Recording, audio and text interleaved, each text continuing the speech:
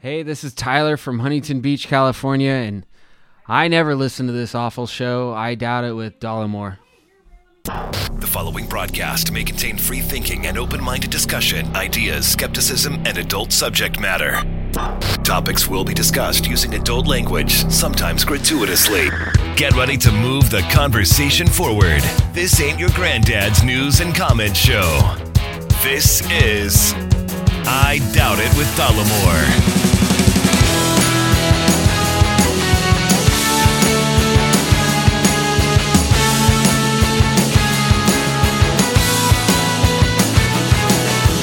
Welcome back so soon, and thank you for joining us for this episode 409 of I Doubt It with Dollamore. I am your host, as always, Jesse Dollamore, and I am seated next to the most scholarly, beautiful, intelligent, and capable co-host in all of podcast land, Maria Menounos. Oh, wow. That's a low blow. I didn't even know that name came to mind, and then I remembered why. She does host a podcast, because we went and watched Deadpool 2 yesterday, right? And we always get there early enough to make sure we strategically pick our seats because of the issues we've had in the past, the many, many issues. And there was, the first look or whatever they have before the previews. And she was yammering about her podcast. Yeah, so now you're promoting it. I guess.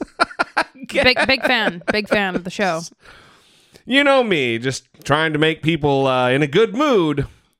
One disgruntled shopkeeper at a time, Brittany Page.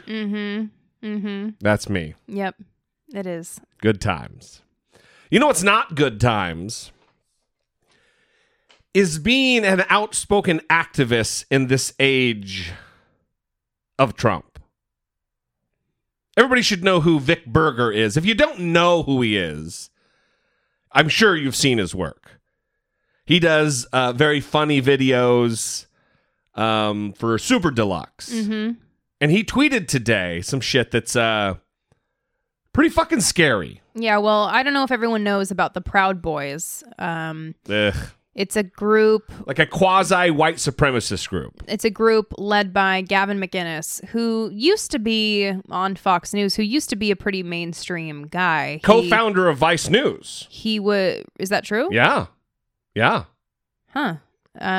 He's credited with coining the phrase hipster, creating the word hipster. Huh. Okay, I apparently know nothing about him. That is shocking to me. I thought he was just like a talking head on a late night Fox News show on occasion. Called Red Eye. Yeah. And now he is the leader of the Proud Boys, which is like a men's rights activist, white supremacist leaning kind of group. They can only masturbate like once a month. They call it... I don't know why that's the only rule I know about, but... I think they call themselves a pro-Western civilization, which is code for white supremacy. He goes on stage with like Mike Cernovich and those ding-dongs. Stefan Molyneux. Yeah, so Vic Berger tweeted, I was recently made aware that Gavin McInnes sent this message to his followers, the Proud Boys. Today, a Proud Boy drove to my home, rang my doorbell, and threatened me and my family, all because I edited videos that Gavin didn't like, got his plate number, and filed a police report. And then he attached a screenshot of the message that went out to the Proud Boys. Quote, these videographer stalkers are making us look like bitches. First, everyone should report this Twitter post for hate speech and have your members do the same. At the very least, we can probably get it taken down and maybe get his verified profile deleted. They want Gavin McInnes fired. They want to attack our group. Let's show them there are consequences. These fucks are way too comfortable. If we do nothing, we send a message that it's open season on Proud Boys. It's not. Let's get the social media profiles, phone numbers, and addresses for their bosses, mothers, fathers, brothers, sisters, boyfriends, friends, and get to work. Hooker ads for his mother all over the internet, Craigslist ads for orgies, yard sales, thousands of dollars of food should be delivered to their houses. I'm not saying anyone should go stab anyone. Be smart. Post any ideas or info you have in the comments. POYB, which I don't know what that means. Wow. And this is terrifying. Right, because he commands thousands of idiots who subscribe to their caveman tribalistic bullshit. Right.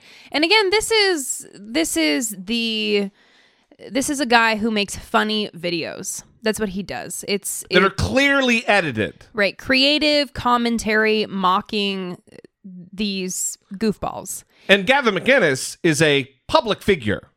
Yeah. It's like me putting a call out to the audience to go attack ding-dongs on YouTube who do videos about me. Well, it's just this. It's absurd.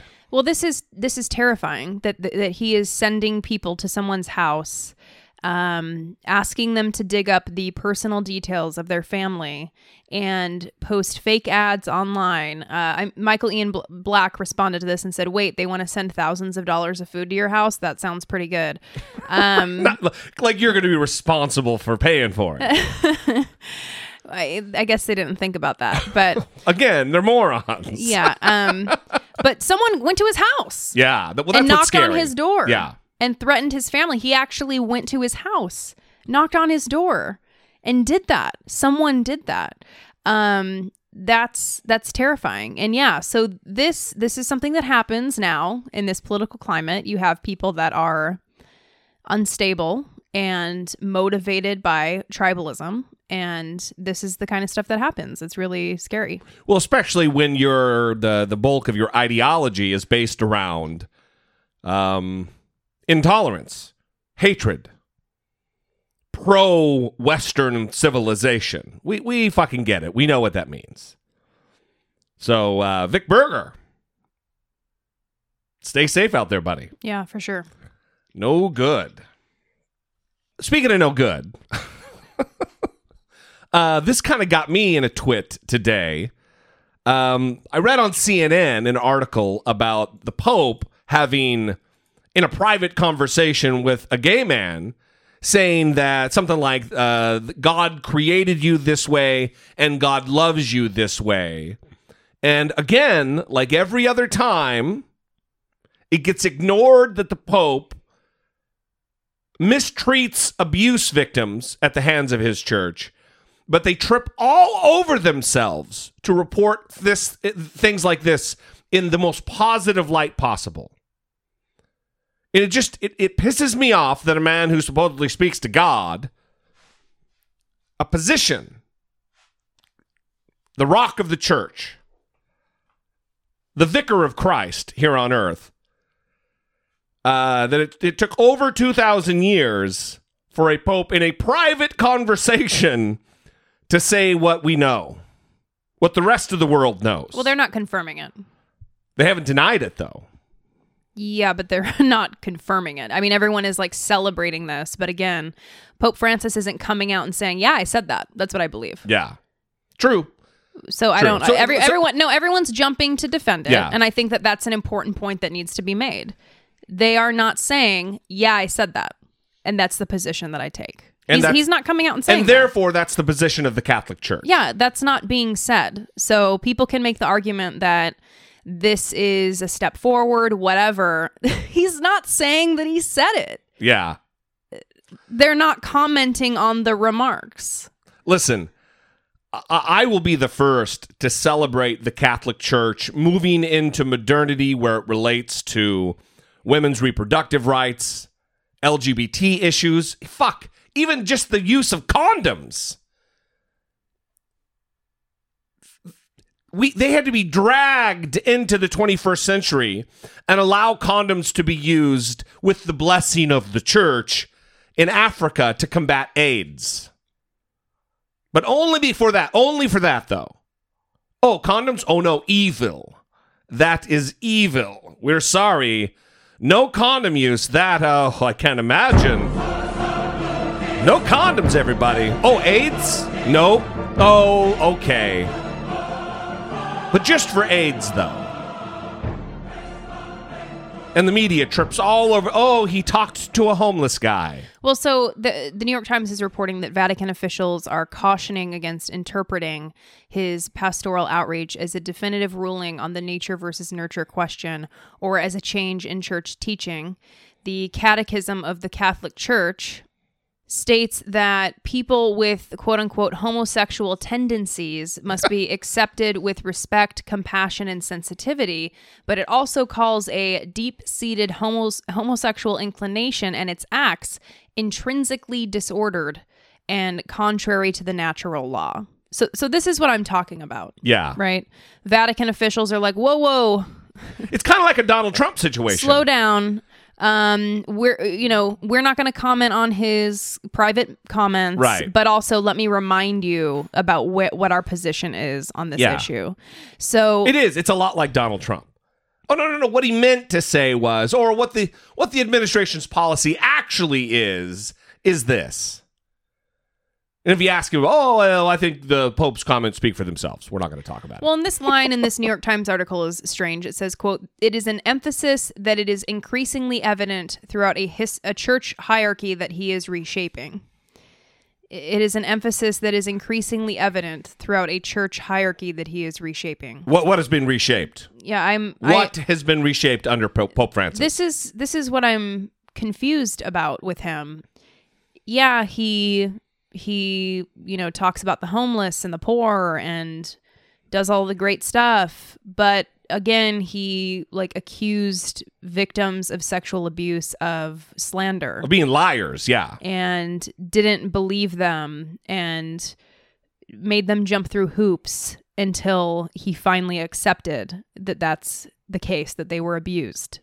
So there's pretty clear blind spots here, and I would say. And I don't think that this is something to be celebrated just yet. Now, if he comes out and makes an announcement, if the Vatican comes out and makes an announcement, then maybe we can have a conversation about that. But right now, right? No. It's this exact same thing that happened, and we'll get off this, but when he said that atheists can go to heaven too, and then only hours later, the Catholic Church officially is walking that way back. Oh, no, it was a mistranslation of what he said in Italian or Portuguese or whatever he was speaking at the time. Let's just, again, pump our brakes a little bit and I do not say, get ahead of ourselves giving this guy too much fucking credit. I do want to say, if it was meaningful for him, the abuse survivor that heard this in the private meeting, then that's great. And I believe it was meaningful to the abuse survivor that heard this. And so if it meant something to him, that is important. And if that gave him relief, if that gave him comfort, then that is awesome and great. And if it gave other people comfort that are struggling because of the church's teachings and they're trying to reconcile their faith with who they are, then great. But I do think that Pope Francis could be a little bit more forceful, given that he is the vicar of Christ, and if he is about reshaping the church, then he can get to getting on that. Right, he doesn't have much time left. He's an old man. You know, if he's going to be doing some reforming, he better get to reforming. Mm-hmm. So here we are. Only just hours after having recorded episode 408, because we were really long last episode. Keep those voicemails and emails coming related to the masculinity conversation, because we're going to be addressing that on next episode. But in the meantime, let's kind of do this a little differently. Support for I Doubt It with Dollamore comes from generous, engaged, intelligent, and good-looking listeners like you, by way of Patreon. Your support on Patreon for as little as $1 a month helps keep the show going and move the conversation forward one podcast at a time. If you would like to join the ever-growing family of supporters, please visit patreon.com/I Doubt It with Dollamore. So we do not have any new Patreon supporters to announce today. We mentioned Harry last time. We did. Yeah. Now he gets a double mention. That is pretty unfair. Yes! Not everybody else gets that. You can buy I Doubt It with Dollamore merchandise at dollamore.info. You can shop on Amazon, dollamore.com/Amazon. No extra cost to you, but we do get a little bit of that, and that is always nice to keep the lights on here. You can also leave a review on iTunes, which is really helpful. Do not cuss in the review because that is not allowed. Yeah, not because of our delicate sensibilities, but because of Apple Podcasts. It will not post it. Yeah, they just, they'll leave the rating up there, but the review never shows up. Yeah. I don't know why they just don't put dots, like replace the word fuck with asterisks or something. Mm-hmm. You know? Yeah. Or just let the word be up there because everyone is... We're adults. Yeah. And it's an explicit podcast. Yeah. Well, even if you're not adults, you're going to hear them. The words. The words will be said. Right. I've heard them on CNN. Yeah, we have. I've heard them on the news. Okay. I mean, our president calls African and Haitian nation, shitholes. Yeah, I heard many cuss words that day on reputable networks. So what I'm saying is iTunes needs to be more like CNN. more like CNN. Mm-hmm. All right. Well, thank you guys. We appreciate your support, your loyalty, and your listenership. Every single one of you mean the world to us, and we love the shit out of you guys.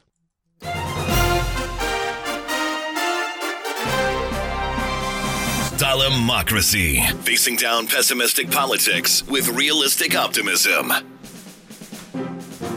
So before we get into this, FBI insanity and Mueller looking at Roger Stone, I want to talk about something that I've mentioned before on the show and maybe even in a video on YouTube about the Postal Service. And a report came out this week that Donald Trump has been systematically pressuring the Postmaster General, yeah, that's a real thing, to double the rates on Amazon, the postal rates, the shipping rates, the packaging rates. And this is, again, the cycle of covering Donald Trump is just everything should be prefaced with, this is not normal. We should rename the fucking podcast, This Is Not Normal. In an astonishingly blatant abuse of power, the President of the United States attempted to use the power of his office and the power of the federal government to financially injure a company owned by a man who published journalism the president doesn't like. The Washington Post reporting today that Trump has personally been pushing the Postmaster General to raise shipping rates on Amazon, a company owned by Jeff Bezos, who also happens to publish the Washington Post. And for months, as you probably noticed, the president has repeatedly, insistently linked Amazon to the Washington Post, calling the, quote, fake Washington Post a lobbyist for Amazon, saying the paper functions as a tax shelter for Bezos, while also falsely claiming that Amazon rips off the post office. The post office is losing billions of dollars, and the taxpayers are paying for that money because it delivers packages for Amazon at a very below cost. We now know that was not idle chatter. The president has reportedly been working hard behind closed doors to punish Jeff Bezos financially, pushing the post office to double Amazon's shipping charges, according to the Washington Post.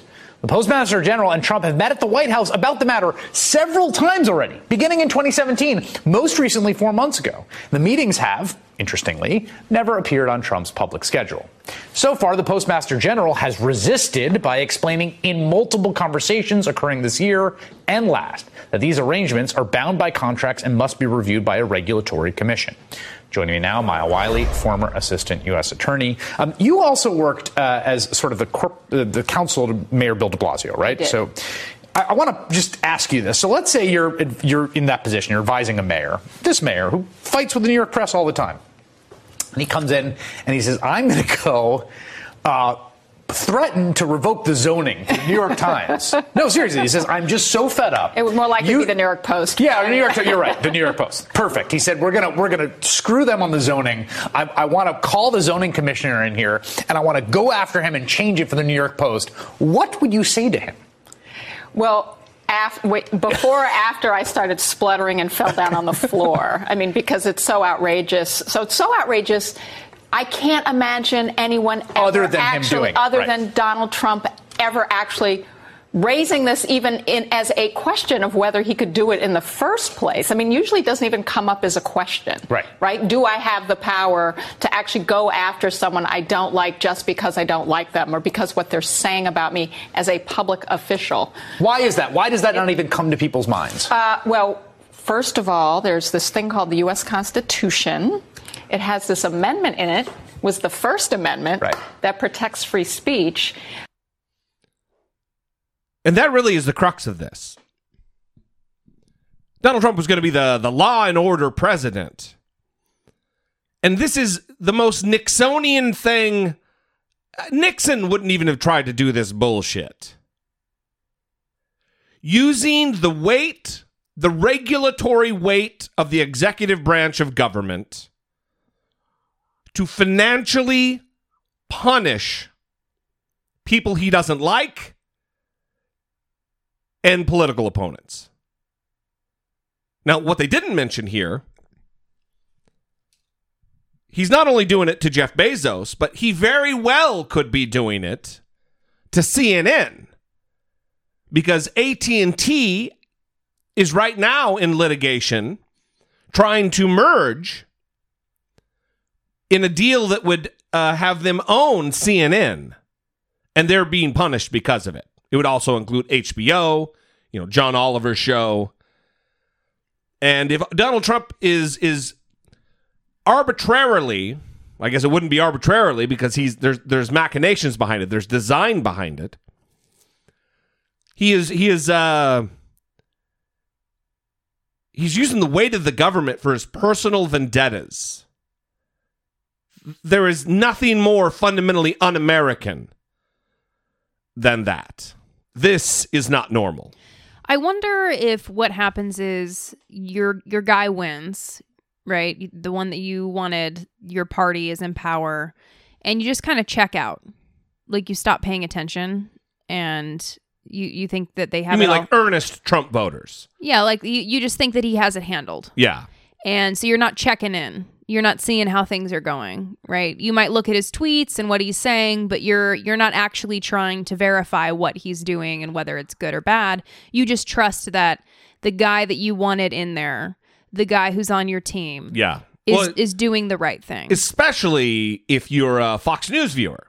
Yeah. So you're not even hearing this. This isn't even on your radar at all. Yeah, and it's really alarming. And I wonder if I wonder when or what it's going to take. What event needs to happen to finally shift the coverage on Fox? Shep does what he needs to do, but I'm talking about the other channels. What's going to happen when it finally reaches that point where they can't ignore it, where they have to report it, and they have to report it accurately because it's so big? They're taking Donald Trump out in handcuffs or something. I mean, right. Like, what is it? Even then, they'd be talking about, Tucker Carlson would do a whole segment on how men are being, the butt of jokes in the media. Yeah, I wonder what it's going to take when it's finally going to shift.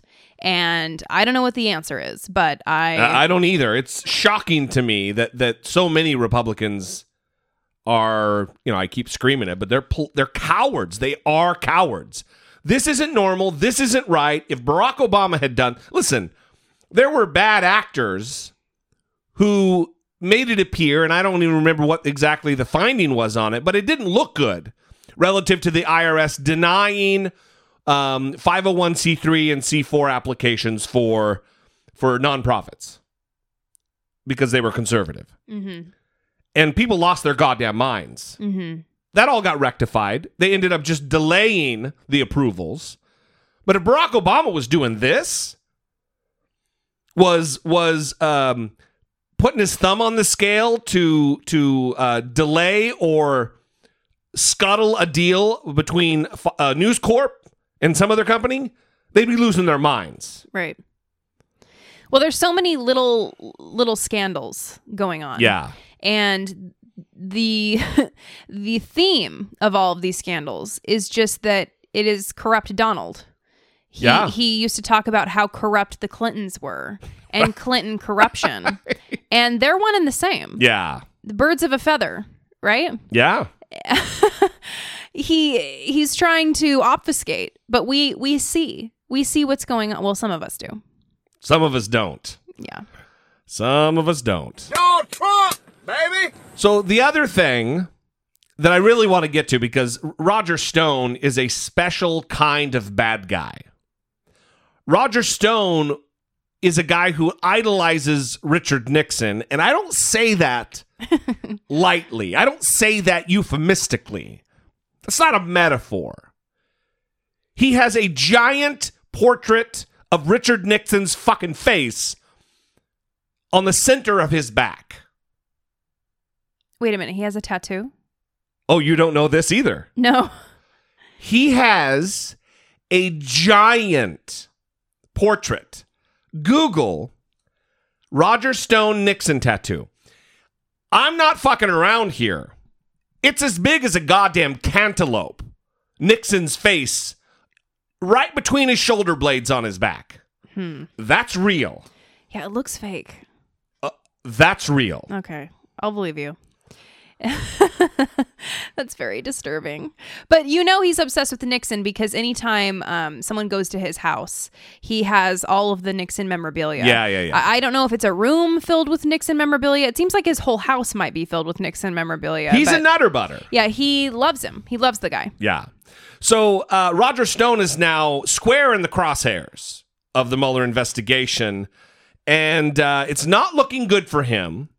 And he's not doing what a normal right in the head type of individual would do, which is keep your fucking head down. He's being pretty Roger Stone about it. Michael Cohen's lawyers have filed a new motion trying to keep Stormy Daniels' very visible attorney, Michael Avenatti, away from the federal proceedings in New York. This, as Reuters is reporting, that Mueller subpoenaed another aide to Roger Stone, who reportedly worked for Stone as an accountant. And it builds on news from 2 days ago that Mueller was issuing a subpoena to speak with a social media expert who also worked for Stone. For his part, Stone says that Mueller has not contacted him yet, and he doesn't know where he fits into all this. Well, at this point, I don't know if I'm a person of interest or just an interesting person. It's not pleasant to have a special prosecutor with unbridled power in your emails, in your text messages, in your phone calls, and he's very clearly in mine.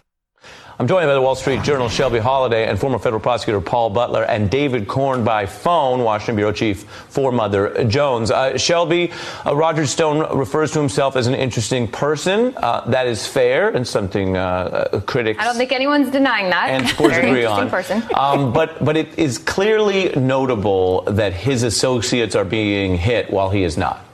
Yes, and he hasn't heard a word from Mueller or Mueller's team. I talked to his lawyer today, and, it's a little concerning for people around Roger Stone when they hear that. It suggests he might be a subject or even a target. But what's so interesting about these recent subpoenas is, yes, they have to do with social media. And for a long time, we've talked about Roger Stone's tweets and some of his comments about Julian Assange. But they also have to do with his PAC. And as you mentioned, one of these guys was his accountant. So it suggests that Mueller may be looking into financial information. I was just speaking to Sam Nunberg, who is also close to Roger Stone and had to turn over documents related to Roger Stone.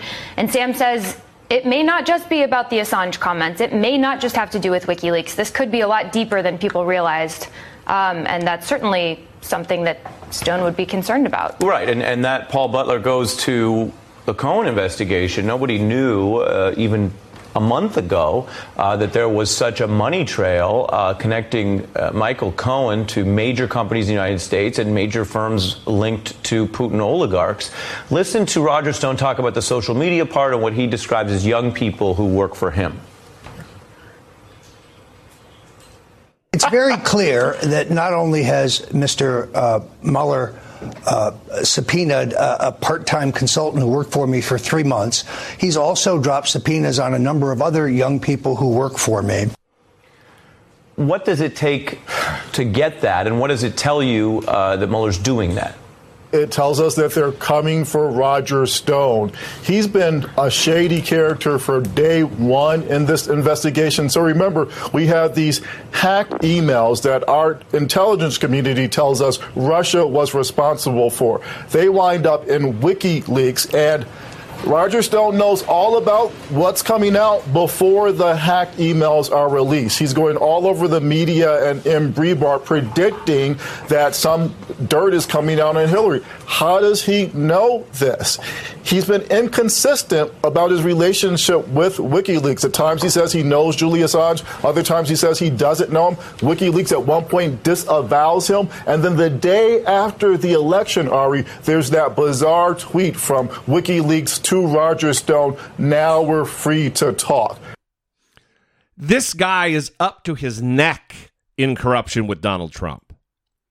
He was an early staffer, early advisor on the campaign, and then they parted ways. He's another cog in the wheel that makes me think this was a strategy on the part of the Trump organization to bring these people in, get them acquainted with the system and setup, and then fire them or part ways with them employment-wise, and then they could go out on their own and be independent bad actors and give the campaign plausible deniability. Most recently, DeGeneva, that lawyer, was brought on and then not brought on. And then he went on his own, independently saying things, making media appearances. Corey Lewandowski, same type of situation. Paul Manafort, same type of situation.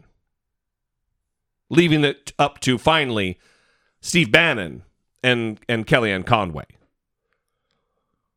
But Roger Stone, he is a pivotal character in this because he was in contact with WikiLeaks and Guccifer, the Russian hacker. Or he's just a fucking psychic who was predicting days in advance, really merely hours in advance of major hacks being announced. I think it's that. Yeah, that must be that. I think that's the one. He went on with Chuck Todd on Meet the Press and said the same stupid line about being an interesting person or a person of interest. He's not that clever. That's not that clever a line.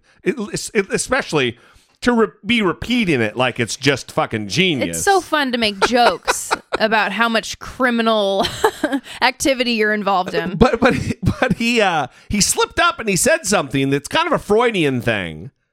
It really lets you know where his head's at related to crimes he may have committed. Chuck. Let me start with this. We learned that 2 of your associates now have been subpoenaed recently by the special counsel. We know that prosecutors have been asking witnesses about you.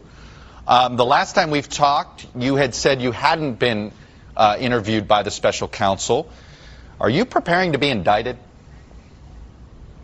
Well, Chuck, I don't know if I'm an interesting person or a person of interest. I think these leaks out of the special counsel's office are reprehensible. At least 8 of my current or former associates, mostly young people, have been terrorized by Mr. Mueller's investigators. I can guarantee you they have found no evidence whatsoever of Russian collusion, nor trafficking of allegedly hacked emails with WikiLeaks. It is not inconceivable now that Mr. Mueller and his team may seek to conjure up some extraneous crime pertaining to my business, or maybe not even pertaining to the 2016 election. I would chalk this up to an effort to silence me. Chuck, I've been I think, effective on InfoWars, on StoneColdTruth.com, on programs like this, of the excesses and partisanship of the Mueller probe. So I am prepared should that be the case. But I think it just demonstrates, again, this was supposed to be about Russian collusion, and it appears to be an effort to silence or punish the president's supporters. So this was supposed to be about Russia collusion. What do you mean you find extraneous, he says, extraneous crimes? Mm-hmm. So because it doesn't have to do with Russia, you think you have immunity? You think you have amnesty from prosecution? Yeah. If they, what the fuck does that mean? If they find something while trying to find something, right. They found it. So if a cop goes in your house and he's looking for a bag of weed and he stumbles upon a bloody knife and a corpse, you don't say, "Oh, hey, you were just here for the weed, brother." Yeah. What the fuck? Yeah. It just goes to show his mind, where his mind is at. Yeah. And also, he's doing the same thing that Donald Trump does. You think he's mispronouncing his name on purpose as a slight? Calling him Mueller? Yeah. No, it's pretty common that people call it both. Okay. Well, you think that given his active, prominent involvement in the investigation, that he would know how to say his name. Right. He's doing the same thing that Donald Trump is doing, which is, no, he was only with the campaign for a little bit. Oh, yeah, he had very little involvement. Oh, Paul Manafort? Oh, yeah, just very brief time with the campaign. You mean your campaign chairman? Yeah, but it's super short time. Oh, Papadopoulos? Yeah, fucking coffee boy. Makes a hell of a cup of coffee. Having meetings with Australian ambassadors. Yeah. Because he's such a coffee boy. Doing the same fucking strategy that is... Powerful coffee boy. Yeah, bullshit. So the other thing that's happening right now... No, I want to comment on how he looped... Wait, do that again? No. Looped InfoWars in with Meet the Press. He's like, I've been on InfoWars. I'm on this program. You don't distinguish between InfoWars and Meet the Press? Well, the Meet the Press isn't reporting on the gay frogs. Yeah. The water turning the frogs gay. Yeah, he has to notice a difference while he's there. That's what I'm saying. Right? Little idiots! So, can I move on now? Yes. The other thing that is going on that's huge right now is that Donald Trump woke up the other day, apparently ravenous for a cheeseburger. And worried about Melanie. Yeah, worried about Melanie. For those of you who don't know, I assume everybody does know, he welcomed Melanie back from her kidney surgery to the White House. And then several minutes or an hour or so later had to correct, remembering that his wife's name is Melania. Well, he's putting her in her place. Yeah. You want to be mad about Stormy Daniels? I'll spell your name wrong. He's trying to retain the power in the house. He is. Yeah. Listen, quiet, Stephanie. So he woke up and he started tweeting about the FBI. Oh, just like he did with Barack Obama and Barack Obama wiretapped me, everybody. This is terrible. Oh, my God. Worse than Watergate. He's doing the exact same thing, using the exact same language. Yeah. Except now, it's that someone in the Obama administration, he is postulating, ordered a spy infiltrate his campaign. Now, the Justice Department, because they want to protect their sources and methods, if it was an intelligence, counterintelligence operative, they don't want to let you know what it is. But it's very well that it's not an FBI agent. Let's go through and kind of talk about exactly what's being alleged and what really is probably more likely.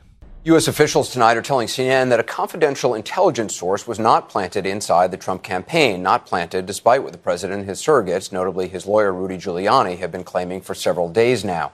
This morning, the president tweeted, quote, reports are there was indeed at least one FBI representative implanted for political purposes into my campaign for president. It took place very early on and long before the phony Russia hoax became a hot fake news story, if true, all-time biggest political scandal.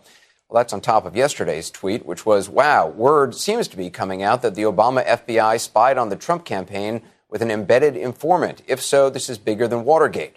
Well, yesterday, Rudy Giuliani was shocked. I'm shocked to hear that they put a spy in the campaign of a major party candidate, or maybe two spies. And now I'm going through my brain, since you know I was a big part of that campaign. I'm trying to figure out who was the spy. Right. Now I'm wondering, is it this person or that person or this person? Well, today, when asked for evidence, Giuliani had actually none to offer. Chris Cuomo.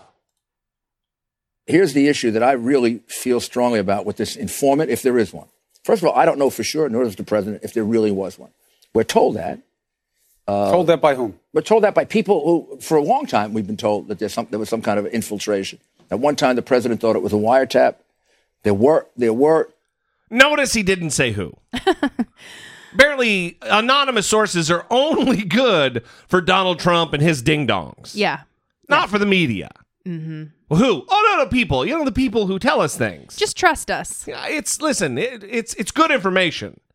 There were some Pfizer applications, but we've never been notified that he was on a tap or an intercept. There's never been any proof that he was on a wiretap either. No, but he did say it as fact many times. I think he thought that. I know, but that doesn't make it true. That's part of the problem with understanding this situation. The president feels something, states it as fact. There winds up being no proof, but now you have a lot of people who believe it. He may turn out to be closer to the truth than people thought, because we're told there were two infiltrations, two embedded people in the campaign. And now, when you say you were told, just let's clear the record. You mean you're gleaning this from the reporting that's out there? No, the reporting corroborates what people have told us off the record. You don't know if they're right or not. They're people who knew a little about the investigation. Now, a number of Republicans on the House Intelligence Committee want information about this informant, and it's not an abstract argument because the informant in question is obviously a real person with much at stake, something FBI Director Chris Wray underscored this week in testimony on the Hill. Human sources in particular who put themselves at great risk to work with us and with our foreign partners have to be able to trust that we're going to protect their identities and, in many cases, their lives and the lives of their families. And the day that we can't protect human sources is the day the American people start becoming less safe. So it's far less likely, because of the pushback of the Justice Department right now, far less likely that this is an actual FBI employee, federal agent. It's far more likely that this is a foreign national, maybe a Russian, who was in contact with the campaign and will be able to prove beyond a shadow of a doubt with emails and voicemails and communications, contemporary notes, what was going the fuck on. Listen to this, though. This is a former bigwig in FBI counterintelligence explaining really what it could look like from the angle of the Bureau and the Justice Department actually putting someone in there. Joining me now is Frank Figluzzi, my apologies there, an MSNBC contributor and former FBI Assistant Director for Counterintelligence. So I got to ask you, walk us through the process, the impetus by which the FBI would feel compelled that they might need to, and if the president's allegation is true, infiltrate a campaign. So first, it's important, as you said, to say if the president's allegation is true, and that key word that he keeps using, or the White House keeps using, is embedded, which is getting my kind of the hair on the back of my neck standing up, because it's highly unlikely. And here's why. That would be incredibly intrusive. It would go against protocol and policy. It would require the highest level of approvals to actually place an operative inside the campaign. There may have been a government operative inside the campaign, but I don't think he was working for the U.S. government. He may have been working for another government. What would have been far more likely, Chuck, was a couple of approaches to perhaps either George Papadopoulos and or Carter Page to determine the veracity of earlier reporting, including reporting from the Australian ambassador to London, that we have a guy talking about the Russians having emails, the Russians having Hillary Clinton's emails, and testing the veracity of that. And even, Chuck, as the FBI does in stolen property cases, stolen artwork cases, stolen data cases, trying to buy or get those emails back and see if they're out there. So the more likely scenario would have been somebody working for would this be a person that would be working for the FBI or working on behalf of the FBI? You get highly the difference? Unlikely. Yeah, highly unlikely that we're talking about a full-blown undercover agent with gun and badge, but rather what we're seeing in the reporting is references to someone who's worked for the intelligence community for years, right? We see that happening. We see confirmation there's a human source out there. We see reporting that high-level intel officials went to the White House and convinced even Chief of Staff Kelly that this was going to cause grave damage to reveal a human intelligence source here. And then I'm really intrigued by the possibility that some of these approaches and even references from Director Chris Wray involved other allies, may have occurred overseas. That would put maybe the UK government, maybe the Australian government, hooked up with CIA, if it's happening overseas, and FBI, all believing that there's enough suspicion here to do something operationally together. That fascinates me. And the other part of this is that the New York Times report indicated that outing the informant would cause problems with other investigations. So that means give me a profile of the type of person that might be involved in multiple investigations. Yeah, and again, so a couple of things. We already heard the reference to a long-time source, right? A reference that this person's been working for the government for a long time. So this is somebody who is well-positioned. And then when I hear the director of the FBI and others saying this could cause grave damage, that puts you in the top secret category. So who are we talking about? Someone who is likely in contact with or even inside a foreign intelligence service or has access to a foreign government regularly whose life could be endangered. You don't want to give that person up. And the Congress members who say they want that person given up are looking out for their own interests and not national security interests. I have to say, the way you've described it in my antenna, I'm thinking, is this a Russian double agent? Yeah, it could very well be, and no one wants that exposed unless, of course, they care only about their own political interests. Well, the New York Times has learned the identity of the informant. I've heard it. It's out there, I've heard. But they are not releasing the name. Either with CNN. So some people know who it is. Yeah. But they're not talking about it. But I think the main point here is that Donald Trump is trying to say, hey, you guys put an informant in my campaign, and he acted, or she acted improperly, and this was wrong. And the other side is saying, no, bro, they acted just fine. They followed protocol, and they did not get involved in this situation until campaign officials had already had inappropriate contact with Russian officials. That's what prompted. Yeah, that's right. That's what prompted it. With multiple foreign nationals, now we're learning. It wasn't just, we want to spy on the Trump campaign because we want crooked Hillary to win. It was, you're communicating with Russians. You're communicating with foreign powers to try to get dirt on your opposition. And we need to know what's going on with that. Yeah. So he can try to say, they're acting improperly. I need to know what's going on. But what he's really trying to do is undermine the investigation. That's it. Without a doubt. Absolutely. That's all he's doing. This is a distraction by Donald Trump. And I do want to say that we talked about how they know the identity.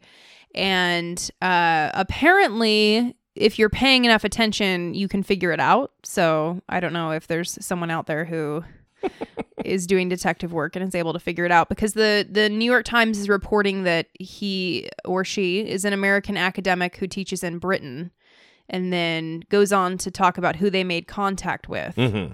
So I don't know. That could be a great number of people, because these international professors, they have their tentacles out there all over the place. And depending upon what their topic is, what their subject is, they could really have a very wide breadth and depth of contact that would be beneficial to the intelligence community. They also said that they have served in previous Republican administrations, and they're well known in Washington circles. All right.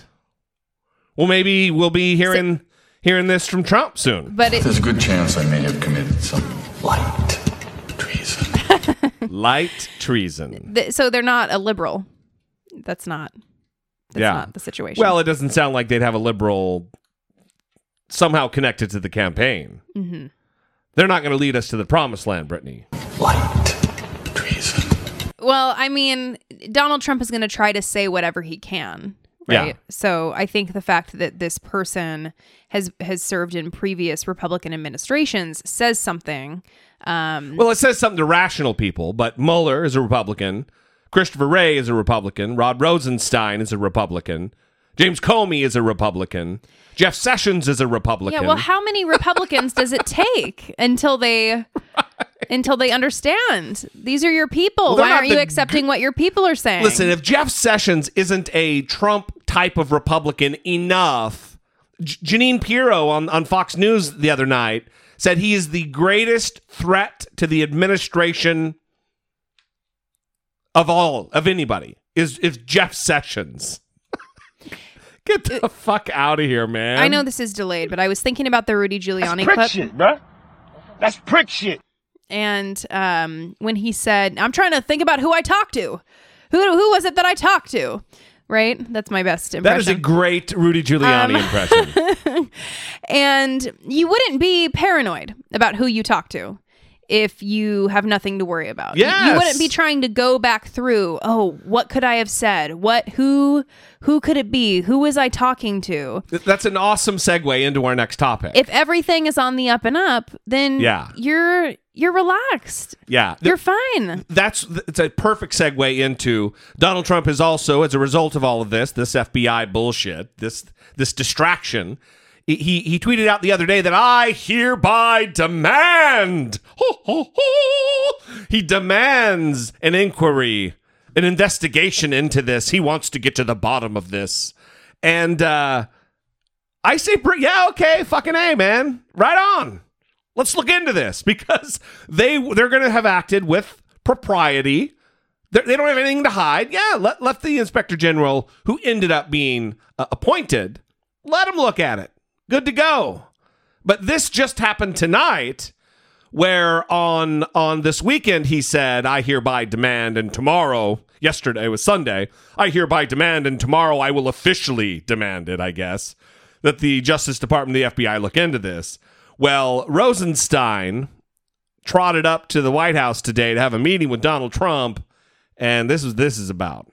Next tonight, President Trump's growing pressure on the Department of Justice. On Twitter, the president demanding an investigation into whether the FBI or DOJ, in his words, infiltrated his campaign for political purposes.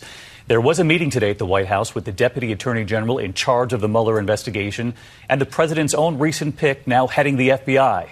So did the president get what he wants? ABC's chief White House correspondent Jonathan Karl.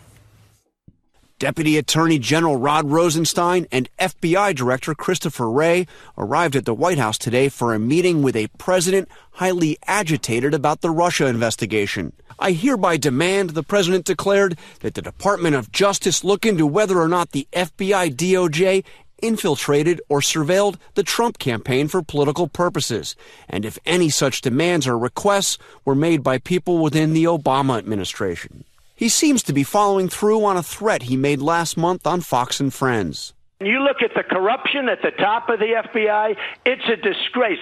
And our Justice Department, which I try and stay away from, but at some point I won't. The president's new demand comes in response to a New York Times report that the FBI in late 2016 used an informant to question 2 Trump campaign associates about their contacts with Russians. But there is no evidence the FBI infiltrated the Trump campaign. Today, Rosenstein made light of his high-profile predicament. Deputy Attorneys General are very low profile, tend not to be recognized. He has now ordered the Justice Department's internal watchdog to look into the president's concerns, saying, quote, if anyone did infiltrate or surveil participants in a presidential campaign for inappropriate purposes, we need to know about it and take appropriate action. Today, the president received a friendly warning from his ally, Chris Christie, cautioning attacks on the investigation could backfire. I've told him many times that there's no way to make an investigation like this shorter, but there's lots of ways to make it longer. And he's executed on a number of those ways to make it longer. So let's get to John Karl live at the White House tonight. And John, how rare is it for a president to make these kinds of demands of his own Department of Justice? And also Deputy Attorney General Rod Rosenstein, what's he trying to do here? Is he trying to appease the president while also trying to give Robert Mueller more time to continue his work? Well, David, it puts Rosenstein in quite a bind. This is a highly unusual demand. But this is a deputy attorney general who, for months, has worked with the very real threat that he could be fired at any time. John Carl leading us off there from the White House, another week there, covering the president. John, thank you. So bringing us full circle is the fact that this isn't normal, everybody. This is not normal. It's not a regular thing for a president to act in this manner, to direct the FBI and the Department of Justice as if it's his own private investigative service. And that's what he's doing here. He's using the weight, the might, and the resources of the United States government for his own uses, for his own benefit, to punish his enemies. Not just him. Everyone around him is also doing that. That's right. Yeah. Yeah.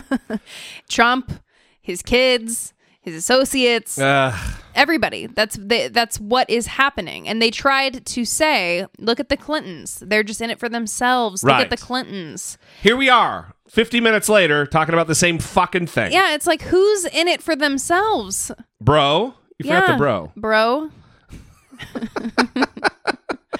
It's really, it's upsetting, but I'm hopeful that as the scandals continue to come out, that people will slowly start reconsidering and hopefully realize that it's not too late. Don't be embarrassed. Don't be ashamed. It's okay to admit that you were wrong and that you got duped. And I know I'm saying it with a shitty tone of voice. I didn't mean to do that, but it really is okay. And we will bring you into the fold. Okay. That would be tippy top shape. Yeah. Mm-hmm.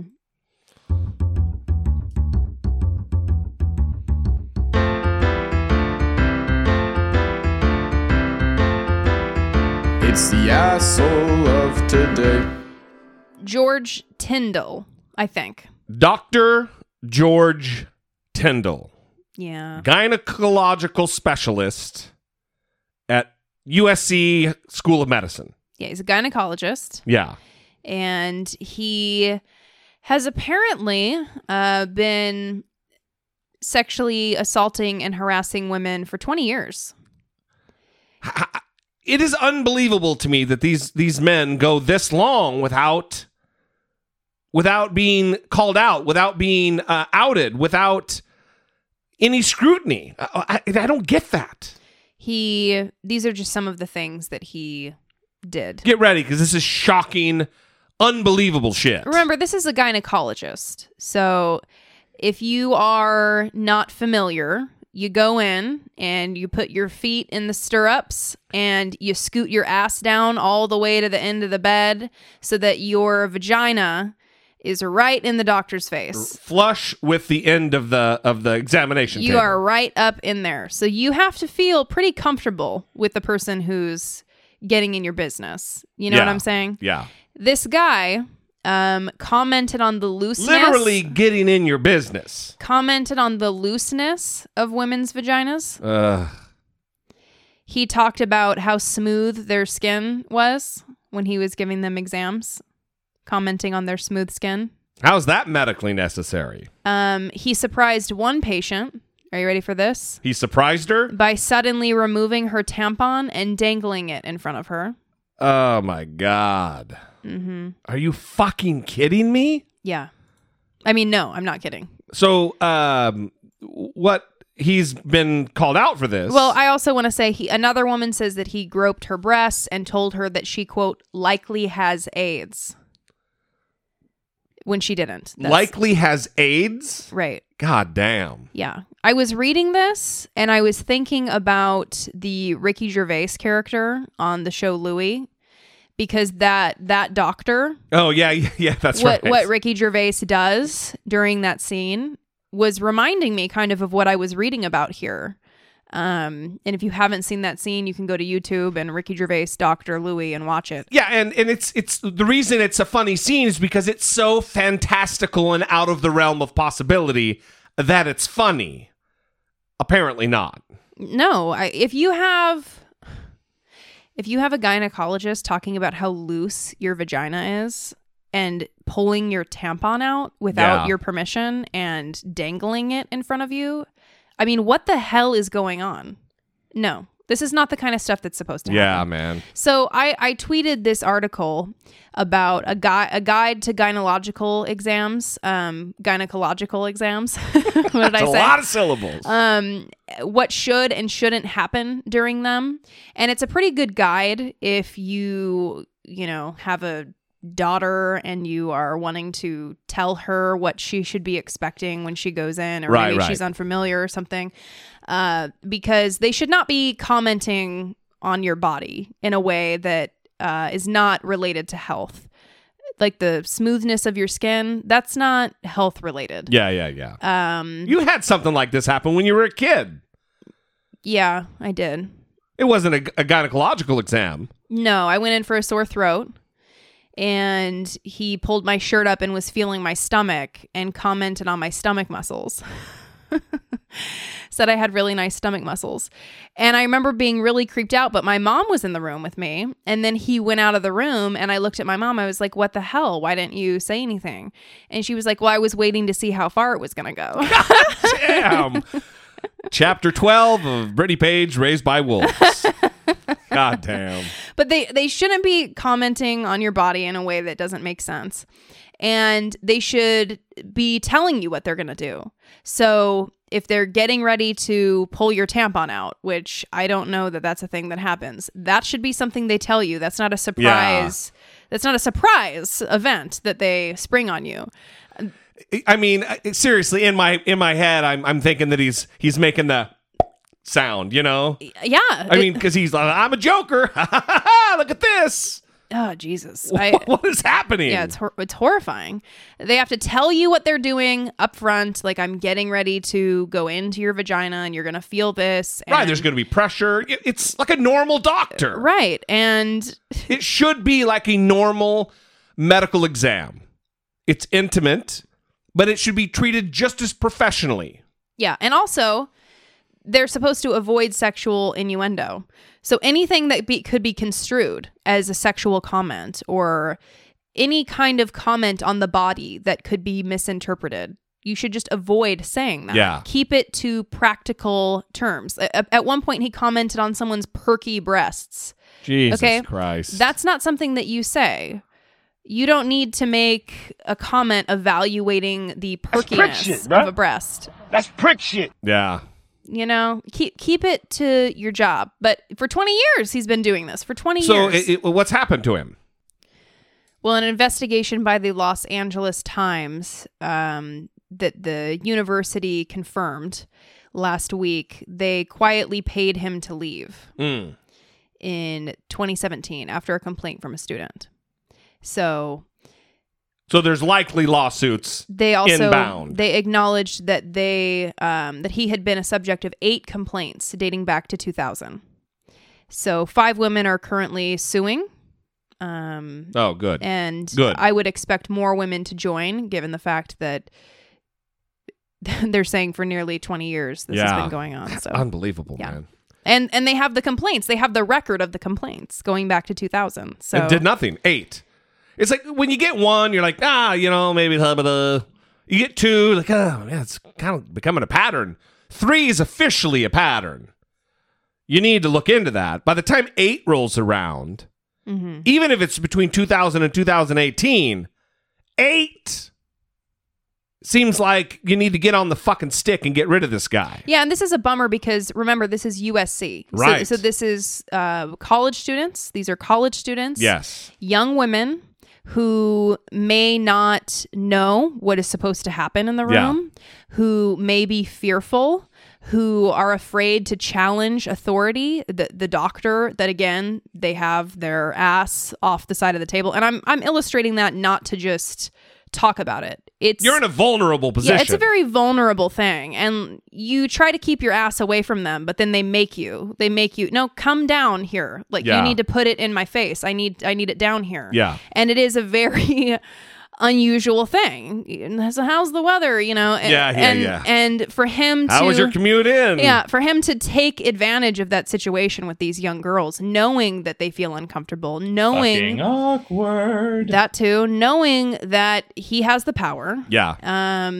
It's just disgusting. No good. And that no one protected them. Again, another Larry Nassar. And how many of them are out there? How many doctors?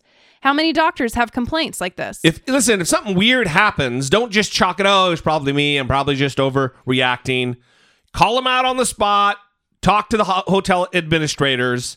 Make a deal out of it, ladies. Stand the fuck up for yourself for sure. Because these aren't just, I don't think it's widespread, but these are people. Doctors are people with problems, just like cops.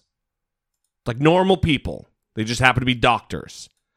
Stand the fuck up for yourself and call these assholes out. That guy's an asshole. Not just the asshole of today. We're going to wrap it up. We love you guys. We're going to leave you there. Go follow Brittany on Twitter, Brittany E. Page or just at Brittany E. Page. Mm-hmm. Follow me on Twitter at Dollamore and the podcast at I Doubt It Podcast. We would love to communicate with you on the Twitter. It is a good time. We are still taking calls. We want to further that conversation about masculinity, what it means, coming out of it. If you disagree, we'd love to hear that too. 657-464-7609. Of course, you can always email a voice memo from your smartphone to idoubtit@dollamore.com. We will see you next time. It's going to be a good time. For Brittany Page, I'm Jesse Dollamore, and this has been I Doubt It. Light.